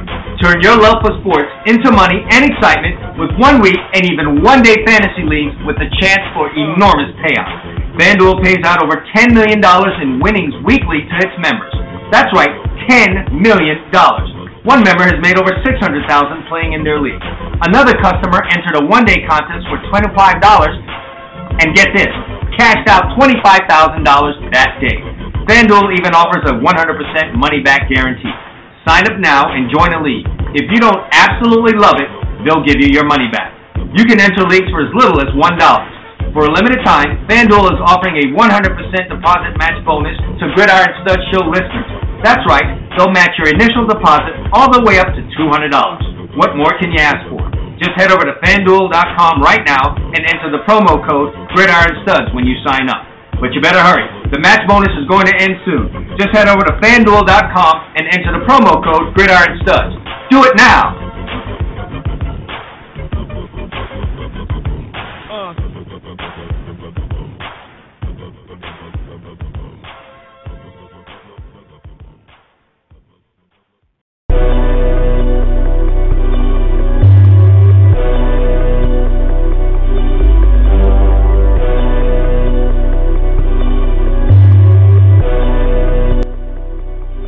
We're back from our short break here on a Friday edition of the Gridiron Stud Show. It's NFL Preview 2015. Chad Wilson, Emil Calomino breaking it down for you. So we've gone through the AFC division by division and the NFC division by division. So now it's time to head over into the playoffs. We'll start with the AFC. And Emil, how are we laying this thing out? How are we getting to? Okay. Well, first I had to seed them, right? So here's how I seeded my AFC. I have the Steelers as the number 1 seed, having won the North, as we talked about, and I have them as like a 12-4 type of club. Mm-hmm. So that would make my second seed the Patriots, who I have checking in that vicinity, 11-5. So that set them up at number 3. At number 2, I have Indy and Kansas City in a tiebreaker, both being 10-6, but I have Indy as a 3 seed, Kansas City as the 4 seed. Denver sneaking in as one of the wild cards and the number 6 seed, and I have Baltimore as the number 5 seed. Okay. Okay. Denver, you're 6. Baltimore is 5th. Yes. Is that correct? Okay. All right. You've got that correct. Okay. All right. So then I have in the game I have Denver as the 6 seed playing against Indianapolis. Mm-hmm. Okay, and I have Indianapolis winning that game. Okay. Okay, so they're my 3 seed advances into the divisional round. And then I have my number 4 seed, Kansas City. It's going to be interesting. Losing to Baltimore. Okay. So now Baltimore would be the lowest seed remaining. Okay, they're the 5 seed. They would play Pittsburgh. Pittsburgh beats Baltimore. All righty. Kind of see where this is going. I have New England, okay, taking out Indianapolis. In that rematch? In that rematch, I have New England. All the balls are firm. All the balls are firm. We check them out. Nothing changes. think of all the ridiculous headlines that are going to come out when that game takes place. Yes, Brady's balls are firm. Yeah. Patriots ready to go balls to the wall. Patriots ready to go balls to the wall. Right, all that stuff. That'll all be good fodder for the paper. But at the end of the day, I still see New England winning this game, which sets up. They've played before over the years in AFC Championship games. We have New England going to Pittsburgh, and in this one, I just think that the home field and everything has the black and gold returning to the Super Bowl. I have the Pittsburgh Steelers, believe it or not. If anybody's listening up here in northeastern Pennsylvania, I'll have the Eagle fans won't like me, and the Steeler fans they already don't like you, man. They'll really hate me now, right? Surprise. They don't like you. No, they'll really hate me now. About it. That won't change today. I'll tell you that much. Yeah. So I have the Steelers going. I mean, that may surprise some people, but I really like what they have going on in Pittsburgh. So I have the Steelers going to the Super Bowl. So here you go. You heard it here first. The Pittsburgh Steelers are gonna, by virtue of this appearance, are gonna be the team that has appeared in the most playoffs. Yeah, you didn't even laugh too hard at me when I made that pick, huh? No, man. Listen, when I gave my division breakdown of the North, I also had the Pittsburgh Steelers as an 11-5 football team, not the division winner. So, listen, when you get into that tournament at the end of the year, anything can happen. So I can't sneeze at anything there. At least you have a team making it to the end in this thing that I too have in the playoffs. All right, here's how I have it shaken down. My seeding in the AFC is going to be Baltimore at number 1 because I said there'd be a 12-4 division winner. Number 2, Houston, who I have at 11-5. I'm high on Houston, and I have them as the number 2 seed. Number 3, New England, who may experience a couple of problems there along the season, but still going to be the winner of the AFC East. I have them as the number 3 seed. Number 4 is Kansas City. Both you and I like them to win the West, and so that's going to make the wild card teams be Pittsburgh, who I think is going to be involved in a pretty good battle with Baltimore all year long. I do give the edge to Baltimore. So Pittsburgh is your wild card number 5 seed for me, and then the Colts, who I don't think will be as great as they have been in the last couple of years. And I have them sneaking in the playoffs in that number 6 spot as a wild card. So with that, that first game is going to be the New England Patriots against the Indianapolis Colts. I too have the Saggy Balls Bowl going on in the AFC. I also have New England winning that rematch with firm balls, and it's really not going to matter. They beat the hell out of them last year, Saggy Balls or not, twice, and that's not going to change because Indy can't stop anybody. You would almost think that you and I picked that game just so we could make jokes about it. And we did follow suit. We followed that program, but nevertheless, it's funny. That's just how that's going to work out. And then the other game is going to be the Kansas City Chiefs taking on the Pittsburgh Steelers. I like Pittsburgh to win that one. Just too much weaponry on the offensive side of the ball. And Kansas City not having enough to answer back because it's tough to stop the Pittsburgh Steelers. All right, so that would carry things over into the next week. And like you, another rematch, Baltimore and Pittsburgh. These teams are going to play 3 times this year, and that's just going to be an absolute war. I'm giving the notch to the Baltimore Ravens on that one. Perhaps they split the season series, and then Baltimore, in my opinion, ends up stepping up, being the ones to win it when it counts. Because again, I'm going to point to Flacco in his performances in the postseason. Until he shows me otherwise, I'm going to ride with that. 25-10, you got to love that spread. Yep. Houston and New England. Houston doing a great job through the regular season, but not ready to bang it out with the New England Patriots. And so both you and I have the Patriots making it to the conference final, and both you and I have them losing. You have them losing to the other team in the AFC North Division, the Pittsburgh Steelers. I have them losing to the Baltimore Ravens. So for you and I, it just boils down to how. So wait, who do you have after the in that other divisional game? You have Houston Houston and New England. New England winning. Okay, New England over Houston. Yeah, that's okay. I thought you said that. Okay. Yeah, so my AFC Championship game, Baltimore versus New England in Baltimore, and I've got Baltimore winning. Yeah, so I mean, what you just said is basically we see it as, probably whoever wins that North Division that's your going to the Super Bowl, because I think the home field for those two teams will be pivotal at that time of year, especially with those two teams knowing each other. I think home field is going to mean a lot. Yeah, exactly. All right, so let's slide over to the NFC.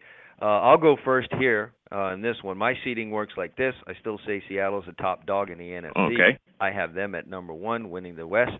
I've got your boys at number 2, the Dallas Cowboys. Okay. They're going to build on last year and continue doing their thing and win the East. I have them at number 2. The Green Bay Packers, although I wasn't as high as them during the regular season as you, I have them as number 3, winning the North.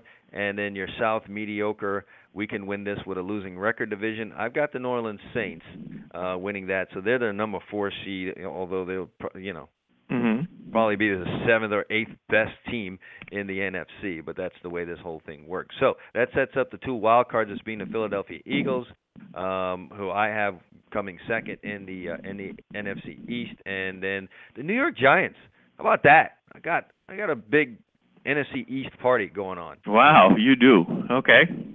Yeah, so 3 teams out of the NFC East, and that's going to be the pride and joy division in this conference. So 1 through 6, that's it for me. And so that sets up Green Bay versus the New York Giants in that first round. I've got the Packers winning that one moving forth. I've got the Saints taking on the Philadelphia Eagles.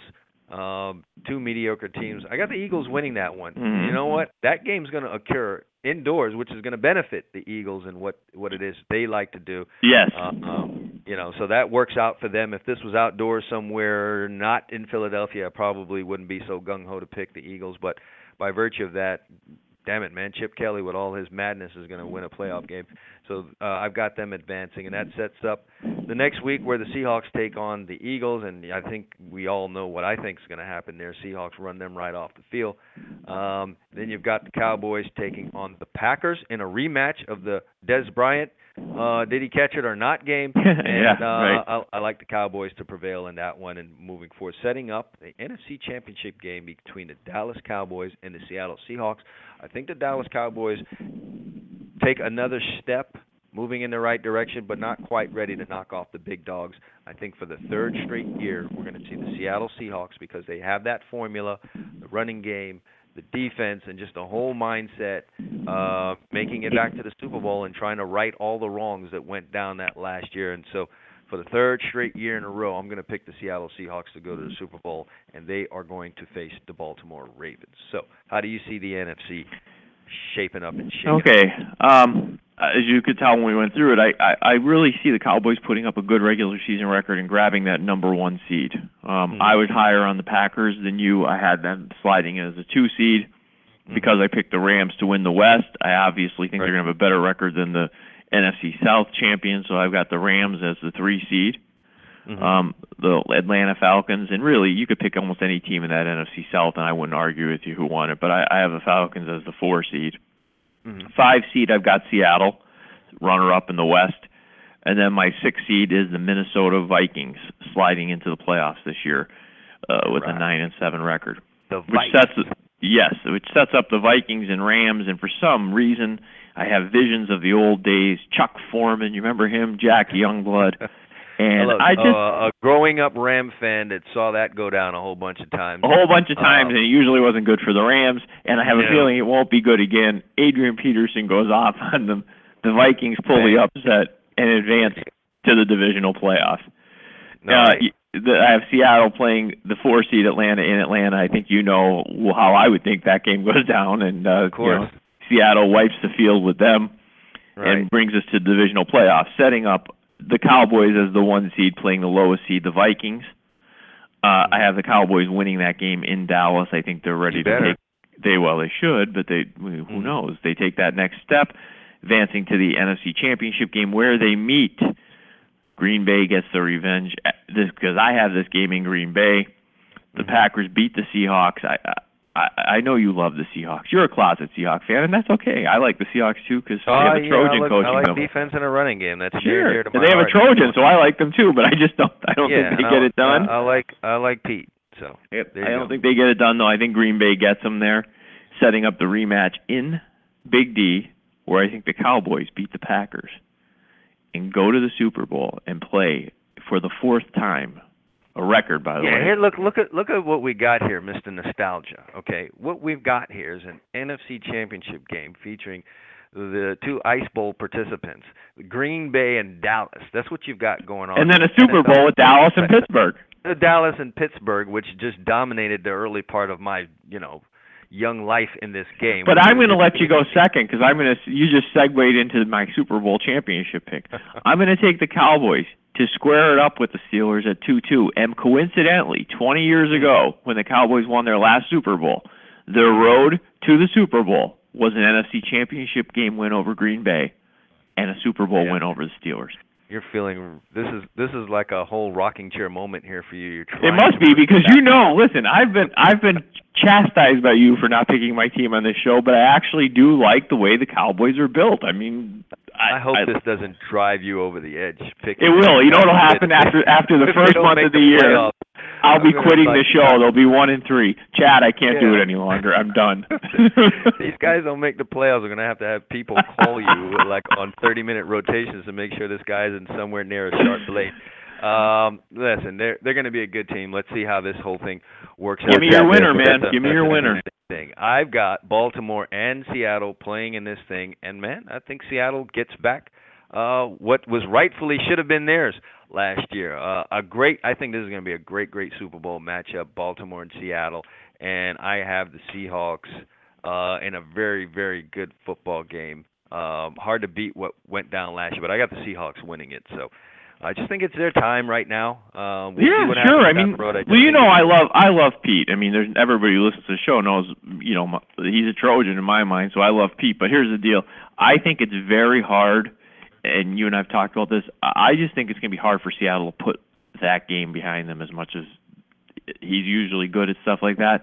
When you are 1 yard away from being a repeat Super Bowl champion, which we've played almost 50 of these things now. There's only been I think 7 teams that have back-to-back titles. So they had a chance to be, go down in history. And yard or no yard, the bottom line is they didn't win. So they don't go down in history. And I think that's a hard mountain to climb. I'm not saying they fall off the mountain where they're terrible, but I just think it's hard to focus and do it again. Yeah, there could be something to that. And then just this, we were talking about the NFC West and the problems with the San Francisco 49ers and how they're going to fall to the bottom. This just in, Aldon Smith of the 49ers arrested for hit and run, DUI. The problems continue there. Are you kidding me? Did that just come over? I didn't even see that. There's a kid that's a tragedy. Okay, there's trying someone to throw it away, man, and he may have been successful this time. Yeah, obviously feeling bad for whoever he hit, not trying to make it about him, but since we're doing a football show, let's concentrate on the football player in this case. And there's a guy with all the talent in the world that might find himself in a penitentiary.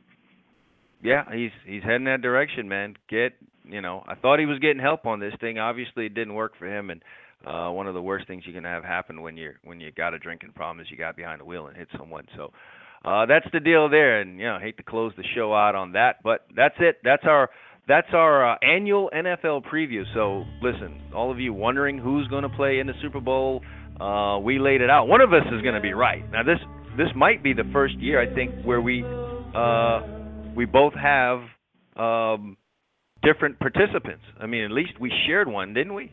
Yeah, well, I think obviously for us, the AFC comes down to one thing, and to be honest, we see the NFC similarly. I'm a little more bullish on my team this year than you. That's all. Yeah. So one way or another, one of us is gonna either really nail this thing or have. I tell you what, we put 4 different teams in this thing. One or more of these 4 teams are going to participate in the Super Bowl. So we laid it all out for you, and we were happy to do so. We'd like to thank you all for listening. We're back on next week. Time and day to be announced, so keep following us on Twitter at GridironStuds for more information on that. And, of course, it'll be posted up on our Facebook page. Thank you all for listening. For Emil Calomino, I'm Chad Wilson. Enjoy your weekend, and we'll see you guys next week.